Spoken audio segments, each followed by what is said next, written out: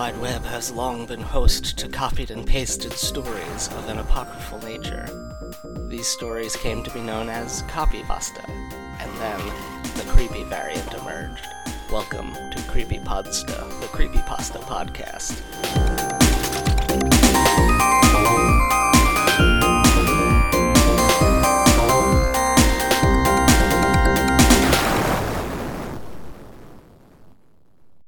Hello, welcome to the show. This is it. You're listening to it. I'm Jeff, and we're doing a normal, regular, plain old episode.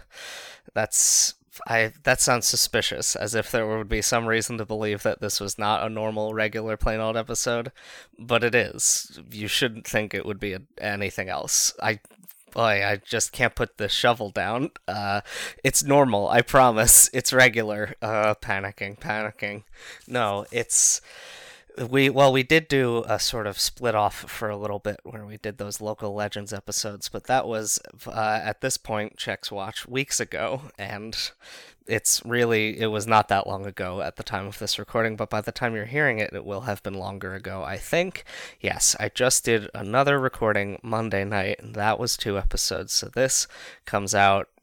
Actually, I can even look at a calendar and give an exact date for when this episode should be launching. March 22nd, as far as I know, unless I've done my math poorly. But if you're listening to this the day it comes out, and something horrible hasn't happened to me to prevent me from editing and posting it, it should be March 22nd.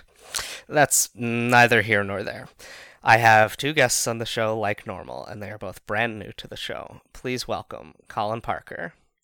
Hello. And Graham Thompson. Hey, what's going on? Oh, you know, podcasting, hanging out with some strangers on Google Hangouts. So we've got a suggested story, and now I'm talking to stall for time because I completely forgot to keep my spreadsheet open with all the suggestions so I could thank the person who suggested this story. But I can tell you that Colin chose it off of the list of suggestions. I did. I assume based on the strength of its title. Yeah, I looked through a couple of the different titles, and that was the one that kind of grabbed me almost immediately, just for, I think, kind of a multitude of reasons. But I'm honored to be here with all the creepers and the pasta-ers to bring the Bone Walker to life. Creepers is good. I've struggled to find a name for the fans. Most people have just settled for creeps, which that's not ideal. The creepers and the carb loaders. Yeah, carb loaders. There we go. Or carb lovers. It's like it's a Scooby-Doo villain. It's like one of the first episodes. Shout out to my childhood. Thank you to Jason Lee for this story, The Bone Walker.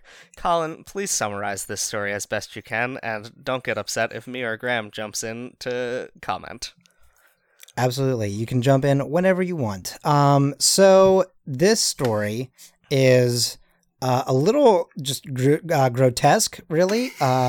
It was one of those things where I chose it and I was like, this is the one I'm going to do. And I literally said it before actually reading it. And then I started to read it and went, oh boy, I've gotten myself into something here. Vivid is another word I would use. Vivid. What's that? Vivid. Yes. Yeah. Oh, absolutely. Yeah. It's extremely vivid. Descriptive. This is, The Bone Walker is the story about a young man who has essentially gotten himself into some sort of like mystical hijinks of just a level unknown to normal men. So it starts off with this dude kind of going out with some friends, and he bumps into some weird guy who ends up getting blood on him, and like specifically like on his fingernails. Which at first I kind of didn't fully understand, but then I realized fingernails are made of your bone. And so, so the guy kind of freezes up a little bit after they bump into each other, and he seems like kind of like basically just terrified of what he's just done. And the man tells him that he's sorry. And even though the main character that, it doesn't have a name, this character, but, the narrator says that he believes him, but doesn't know what he's sorry for. So, he goes and cleans himself up and just tries to kind of forget about it. But then this is where that vivid aspect that Graham mentioned kind of comes into play. He's lying in his crappy little apartment, much like I have. And basically he is awoken by this sensation that starts within his body. It kind of starts off as just sort of feeling strange, and then suddenly it is, it evolves into being curled up in pain, to the point where it's like it even says too shocked even to scream. So it's just, he's freaking out, does not understand kind of what's happening. And then there is quite suddenly a long blade-like structure or item or something sticking out from his shin. Sounds like something straight like Alien, like a one of those, or like a what's the thing from Halo? The flood? Yeah, very much like that. And so, obviously this is something that kind of freaks both the reader and the narrator out. It's sort of like where did it come from? Did somebody stab me? Like, what did I do? And so he goes to kind of call for help, and it's excruciating. Like it's so bad that he can't move. And the razor kind of shoots out, and then there's a second one, and then basically the two separate, slicing open a line across the shin. And he has these visions of what it would be like for those razors to continue and to slice into sections from the inside out. One of the kind of like the more haunting lines I think of the whole story is, "I almost wish it had."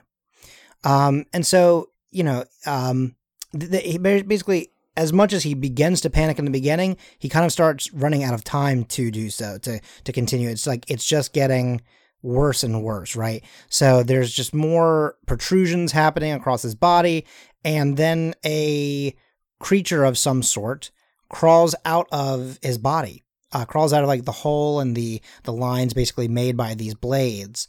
I'm just gonna actually read a real quick excerpt from it because of like kind of how specific these words are to me. It starts with, "Dripping with my blood, it scanned the room with 6 pearly eyes.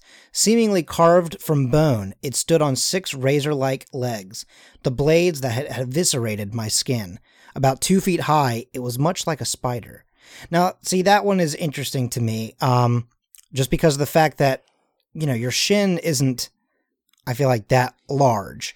Yeah. So I'm not sure where the 2 feet is coming from, unless the blades can clearly kind of grow and change, so I guess it can kind of expand and shrink and stuff on will. But then it continues on where it says, it says something to him, even though it has no mouth. So this is clearly not, something that we've ever come across in the real world. He makes the mistake of when it asks him who he is, he tells the creature nobody important, and it begins to sort of basically torture him. And again, like this is an example of how you can tell it can grow and shrink and everything, right? It puts a blade in through his like tibia, and it emerges from one of his ribs. Yeah, it seems to in some way like magically travel via bones, hence the name, I suppose. Mm-hmm. Right.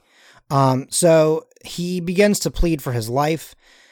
And I do think that the only thing that is funny to me is the word choice by this creature, because after he's like, please just, I'll do whatever you want, just don't kill me, it goes, acceptable.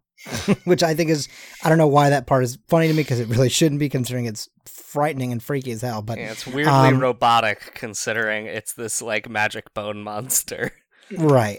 But just acceptable. It makes me think very much of, at least in my head, the voice that I heard for this creature is very much Senator Palpatine / the Emperor. Yes, perfect.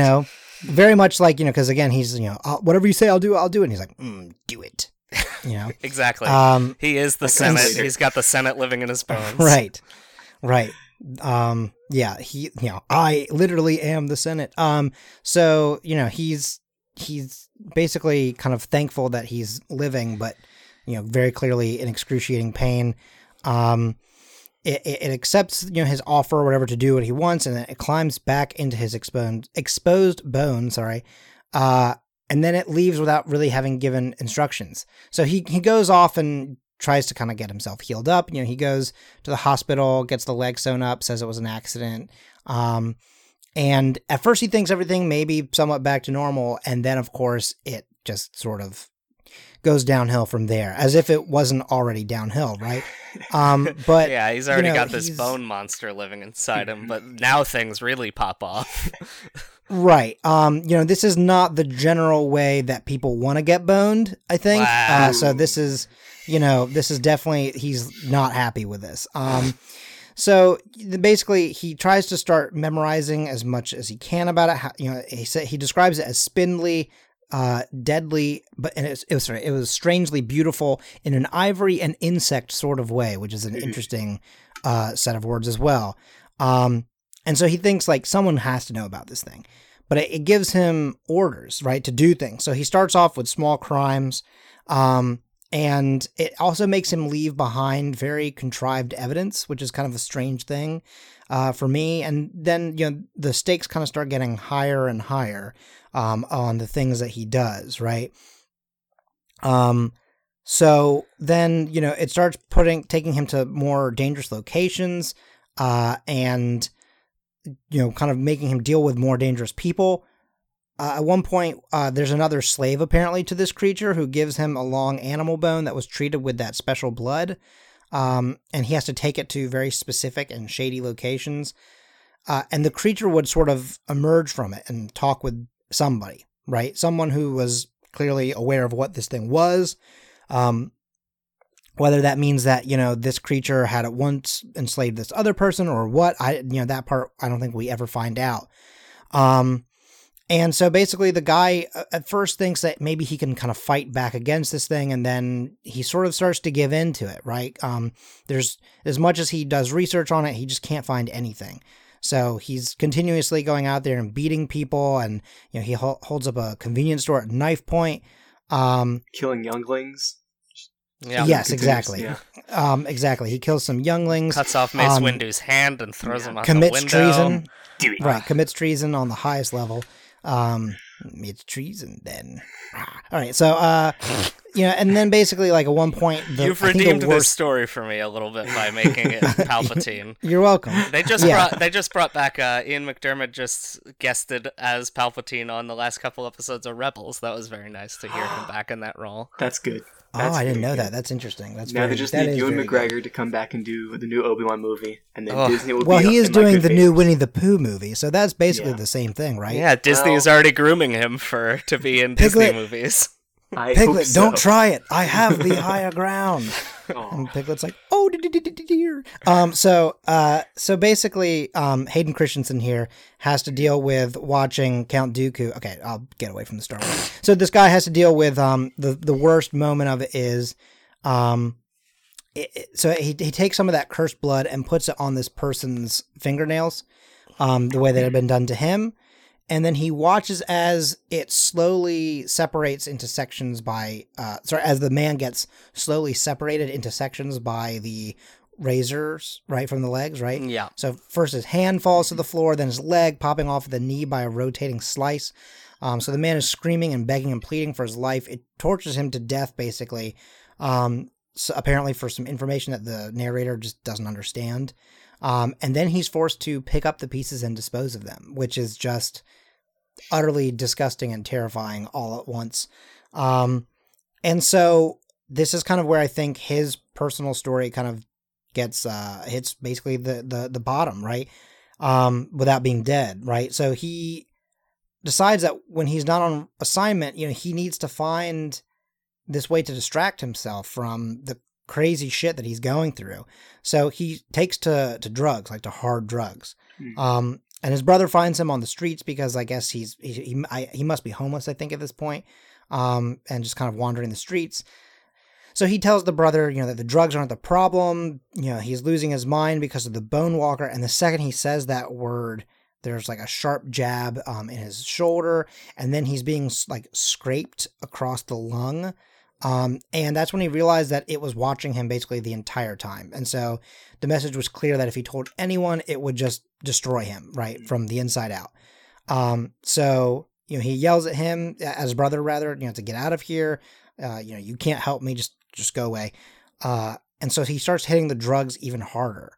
And he's basically this shell of what he used to be.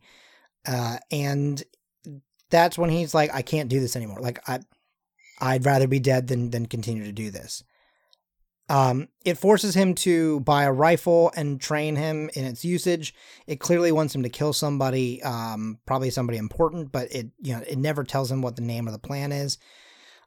So finally he tries to think of like, how's it going to kill me? Is it going to be instant, just like straight through the brain, or is it going to carve me up slowly like that one guy?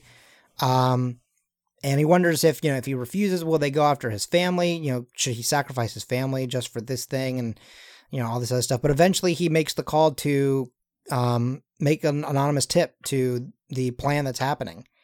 And they surround him, the police, right? They handcuff him and he's in custody, and he's assuming that when it would come, it would, because there was no way that that his family could do anything at this point, that would be it, that it would just have to kill him, but then it never actually comes. So then now he's just stuck in this basically insane asylum, and wondering if he's ever going to be visited by this Bone Walker again, but he knows that the consequences of everything that's happened has left him broken, and so there's just, he knows that at any time it could happen, just a sharp sliding sensation, and then I'll be dead, is what he says. Yep. It's now what's interesting to me is, well, first let's get Graham's impression first. How did this story hit you? Do you have any background in creepypastas or the No Sleep Forum or anything like that? Well, so, I guess when Colin was, approached me saying like, hey, do you want to talk into a microphone sometime this week? I was like, yeah, sure. What's like the theme? What's like the podcast or whatever? And like he said, yeah, we're doing the creepypasta. So I watched a couple episodes, listened, I guess. And I mean, like, overall, I'm a wimp when it comes to this type of stuff. I'm an absolute wimp. Like, my go-to genres for movies, cartoons, books, whatever, is always comedy or adventure, whatever. I stay as far away from horror as I can, so... Same. But reading this, like, I don't know, stuff like this, I don't know. I don't know, some people probably read this and be like, whatever, like, a bone insect creature coming out of some guy's body, that's so dumb, I've heard so much worse, and whatever, people might push this aside. I read this and I'm like, this is terrifying. This is absolutely terrifying.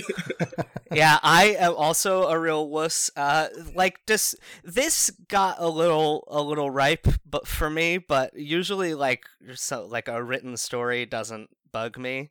But I am such a coward for horror movies.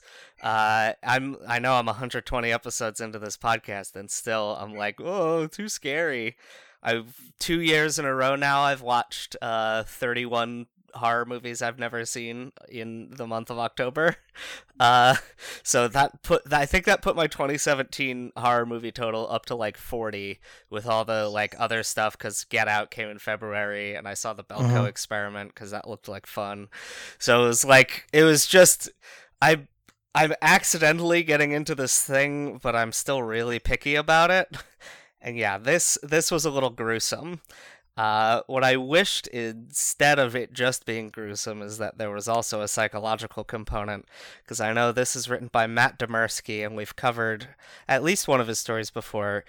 This all spun out of a story called Psychosis, where a guy thinks that there's someone trying to get him, and he thinks like, oh, they're pretending to be my friend on the other line, on like the other end of a text message, and they're like pretending to knock on my door, and I can't leave the house or they're gonna get me. And it ends with the guy like stabbing his eyes out and then getting taken to an insane asylum. And then like you never find out whether he's right or wrong, except then there's a little epilogue, and the little epilogue is like, little does he know he was right all along, and there are monsters. And then there's this whole universe of spin-offs of other people at the asylum and what their stories are, which is why it links from a different story in the beginning and has a bunch of links to other stories at the end. It might be like there's some mega arc, but I think this is the only arc story so far that I've read. But I wish it had the component like in Psychosis where you're not sure if the Bone Walker is real or if this guy is just a crazy knife murderer. I mean, to me, I feel as if that is potentially what it is. I think that it is a lot more of that this guy is more deranged, and like that's sort of what he envisions, because I mean, I don't know. I mean, obviously I think creepypastas and horror stories can clearly suspend one's, belief. Like your imagination can kind of give you the ability to imagine something that wouldn't normally really truly happen. But I think something that makes most good creepypastas good is the idea that it could be real. Mm-hmm. And to me, it's more real that this guy kind of has this breakdown and starts to, hit the drugs and starts to kind of get involved in things that he really shouldn't be getting involved in. He's held hostage by this thing. Yeah. Well, that's right. The thing. We would do it. The story doesn't seem to question that reality at all. Right. But what I'm bringing up and what makes it more compelling to Colin is like, is he held hostage by a thing or is he imagining the thing? Right. And I think there's kind of two ways to look at that being held hostage thing, right? If you want to look at it from a truly pure realism kind of thing, either he's being held hostage by like a figment of his imagination because he's not actually sane, which is why he ends up in an insane asylum. Or if perhaps, he says that he's looking for something to distract him from this situation. But I also wonder if maybe drugs and addiction was a problem beforehand, and this is where it kind of gets out of hand. Yeah. Because the addiction could be keeping him hostage. You know what I mean? Exactly. Yeah, that's exactly it. Is he just crazy? Is this all a metaphor like so many horror stories for drug addiction? And I'm going to boldly put out there, yes, regardless of whether the author intended it to be or not, it absolutely is. Just the same way that Halloween, whether John Carpenter meant to make a horror movie about the everyday fear of being a woman, it absolutely is a movie about that. And I've brought that up on the show before because I think it's a really strong example of perhaps accidental meaning being imbued in a movie. Because regardless of what the author intended there, that is what audiences have been taking away from it for 40 years. Right, because that was definitely what I pulled away from this, because like when I had read it, it was definitely a moment of, because there is no, because again, the thing is that he goes, I expected it to kind of come and kill me basically, but then it doesn't, right? And that's because he's no longer really in control of himself anymore, and he's he's now being taken care of, and so go ahead. Is it drugs or is it like schizophrenia? Where it's like, honestly, it probably could be both. I mean, like it could. I think that what I would imagine is that there is some sort of undiagnosed mental, health concern there, and then when instead of kind of seeking help, and it was like, whether it's seeing hallucinations or night terrors or whatever, like just something happening that was out of the normal. Basically kind of started driving him over the edge, right? And again, it didn't seek help, because multiple times it talks about wanting to seek help, but assuming that the thing would kill him if he did. Yeah. Right? And so, instead of asking someone to help him figure this whole thing out, he just tries to do research on it, but he can't find anything. And I'm assuming that's because there's nothing on it anywhere else, right? And so then, as you kind of get into a worse state of mind because you haven't sought help, you start diving into something else that you think might help you. You know what I mean? And so, then using drugs as kind of an escape, but it isn't in the end, Yeah.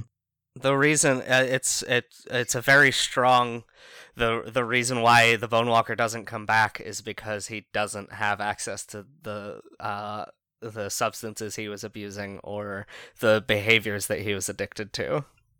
Right. Right. And I'm assuming that because then he's then being taken care of, whatever he is afflicted by is being treated. You know what I mean? I mean, he's also getting, like, electrocuted and tortured to get this story out of him in the Overarch Asylum. So that's a little that's another fair. that's another layer that I feel takes away from the story a little bit, actually. But Yeah, actually, it's kind of the main reasons why I never even brought that aspect of it up, because also like the way that it's worded, like I feel like there's a couple kind of weird moments in there, like the way that it's written, but some of the stuff is very well written. You know, some of it is very well put together and very vivid in the language. But when you read through like the introduction to the whole thing, it's a little off from the rest of it, you know?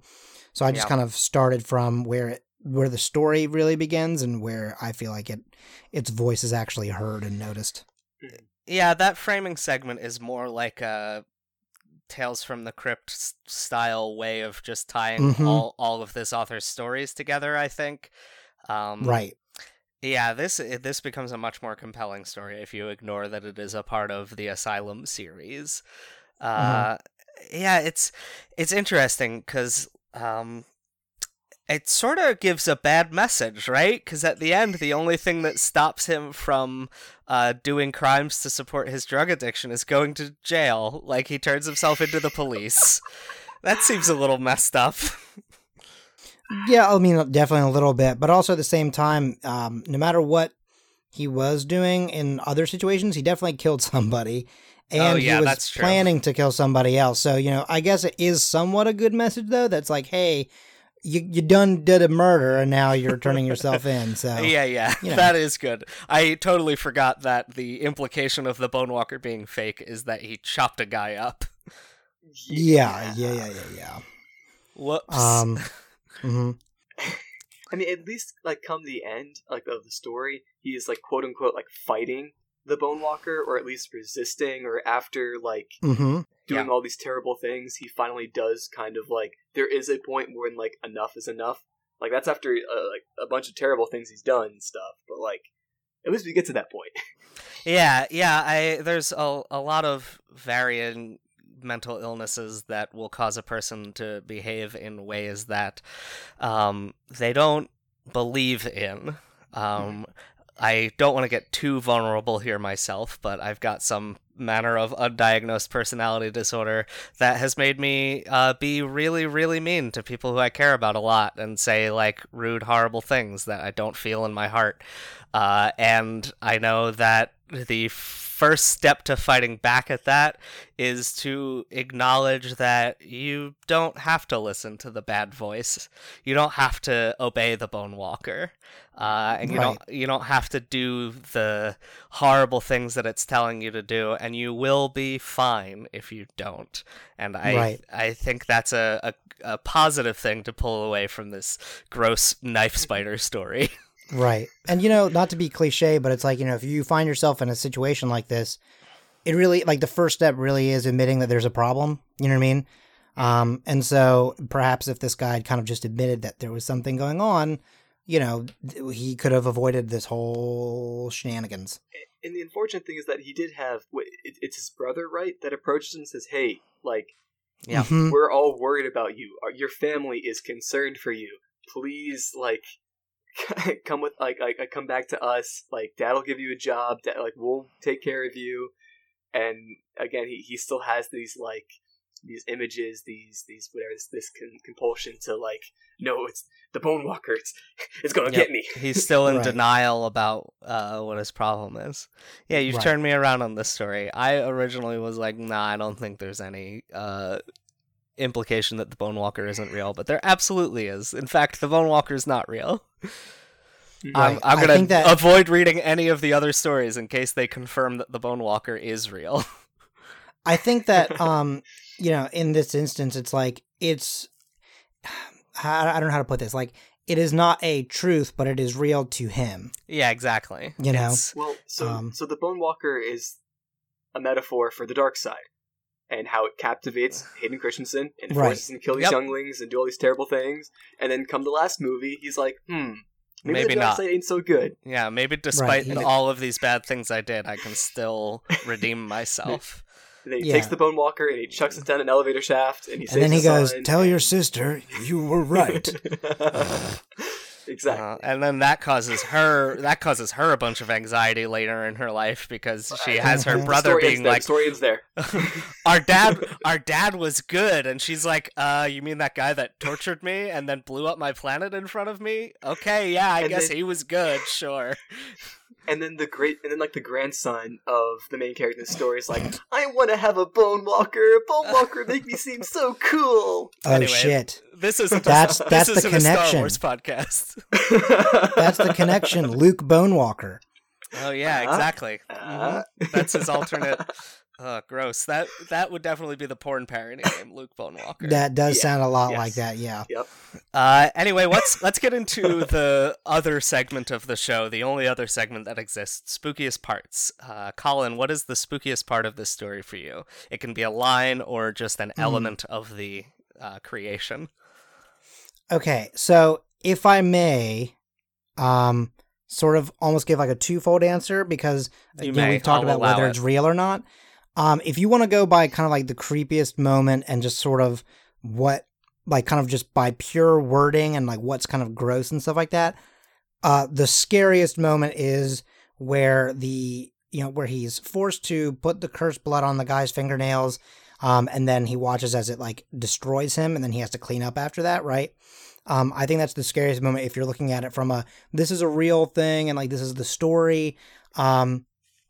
But I think that the scariest thing about all of it, if you're looking at it from the other side of like us saying that this is clearly an issue that the guy had and this is sort of his way of dealing with it, is the fact that this sort of thing actually happens in real life, Yeah. And that many of us may have bone walkers inside of us, and you may never know until it's too late. So that's my answer. Graham, how about you?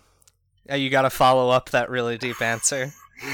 I was going to say, I mean, the Colin's second answer is definitely like the scariest part of this. I mean, like reading through this in like a whatever, the imaginative side of my brain is always like, this is terrifying. Bone walkers are scary as hell. But then like actually looking at the story like realistically, yeah, the Bone Walker doesn't exist. But these like delusions, this like I don't know, dual personalities or whatever like this manifests as is terrifying. That it could, I mean, be as debilitating and just completely ruin someone's life like it does in the story. Yeah, that's the scary part to me. There's kind of actually real quick, one last also kind of interesting thing. It's not so much the scariest thing, but it is a thing about this story that kind of did sort of leave a somewhat impression on me, is actually the very end of it when he thinks about, I know why I didn't return. I'm broken and I'm stuck here in any case. And I keep thinking, what if there are more? What if they come for me someday because I know? There'll be no warning. It could come at any time. Just a sharp, sliding sensation, and then I'll be dead.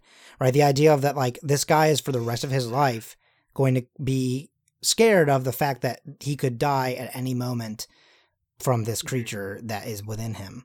Yeah. Like you said earlier, that like the whole idea that once he goes to jail and he's cut off from the drugs, cut off from the stress, whatever it might be, he has effectively escaped the Bone Walker. He is now effectively away from it, but it's left such a permanent scar on him that because that's what addiction does. Yeah, addiction is a disease and you never escape it. Yeah, exactly. So, I'm going to get real basic with it and say my spookiest part is the description of the creature emerging from his leg. That part is definitely fucking gross. I hate spiders. Yeah, I love when we cover a story on the show that ends up having a lot more to it than I thought I did. That we sort of comes out in the discussion. So I'm gonna give the Bone Walker by Matt Demersky a solid B+ because I still don't like the framing segment, but the story itself is really good. Okay, let's get into our plugs. Graham, do you have a place on the internet where people can interact with you if they would like to do so, or any projects you're involved with that you would like to plug? Oh boy. So follow me on Twitter at, I think you just look up Graham Thompson, GRRRAHAMT. Facebook, whatever, Scavengers Network, all that good stuff. The big overarching. And your Twitter has 3 R's. You said it really quickly. Yep. So I just want to make sure Yep. everyone knows that it's like A ham. GRRR. There we go. Things that I'm a part of. Well, I mean, like I'm a regular streamer and content creator for Unlocked. We did where I run the book club there, the anime book club. And it was actually in October. We did that whole month of October was like spooky shows. And we watched Another. That was terrifying. I'll get in my 2 shows, my like 1 scary movie a year, and that's about it. That's like that's all I can tolerate. That's about it for me. Colin, how about you? What do you got? So if you want to find me on the internet, you can find me on Twitter and places such as that at Colin, COLIN, M as in Matthew Parker. And you can also find me at Scavengersnet as well. I do a couple of different podcasts. And the big one is basically Journey Under 30, which is just about me becoming a 30 under 30 media luminary named by Forbes. So those are the places that you can find me and listen to the dulcet tones of Colin Parker. Cool. And of course, you can find me in the usual places, J3FK, Instagram.com/JeffJK if you want to see pictures of my cat, or Snapchat filtered photos of my face. Just request to follow. It's locked, but I'll approve anyone who's not some kind of sunglasses spam account that is trying to sell me designer sunglasses at 90% off or something. That reminds me, did you want some Ray-Bans? Oh no, I can't believe this has happened again. 100 episodes in a row. All my guests have been sunglasses spam bots. Well, that's probably not true, but, maybe it would make a good creepypasta. Anyway, patreon.com/JeffJK. $1 a month gets you 2 bonus podcasts and a written thing. Man, I do a lot of goddamn Patreon posts, and you people gotta start backing it, please. I know how many people listen, and I know how many backers I have on Patreon, and I'm going to make a shame gesture at the rest of you.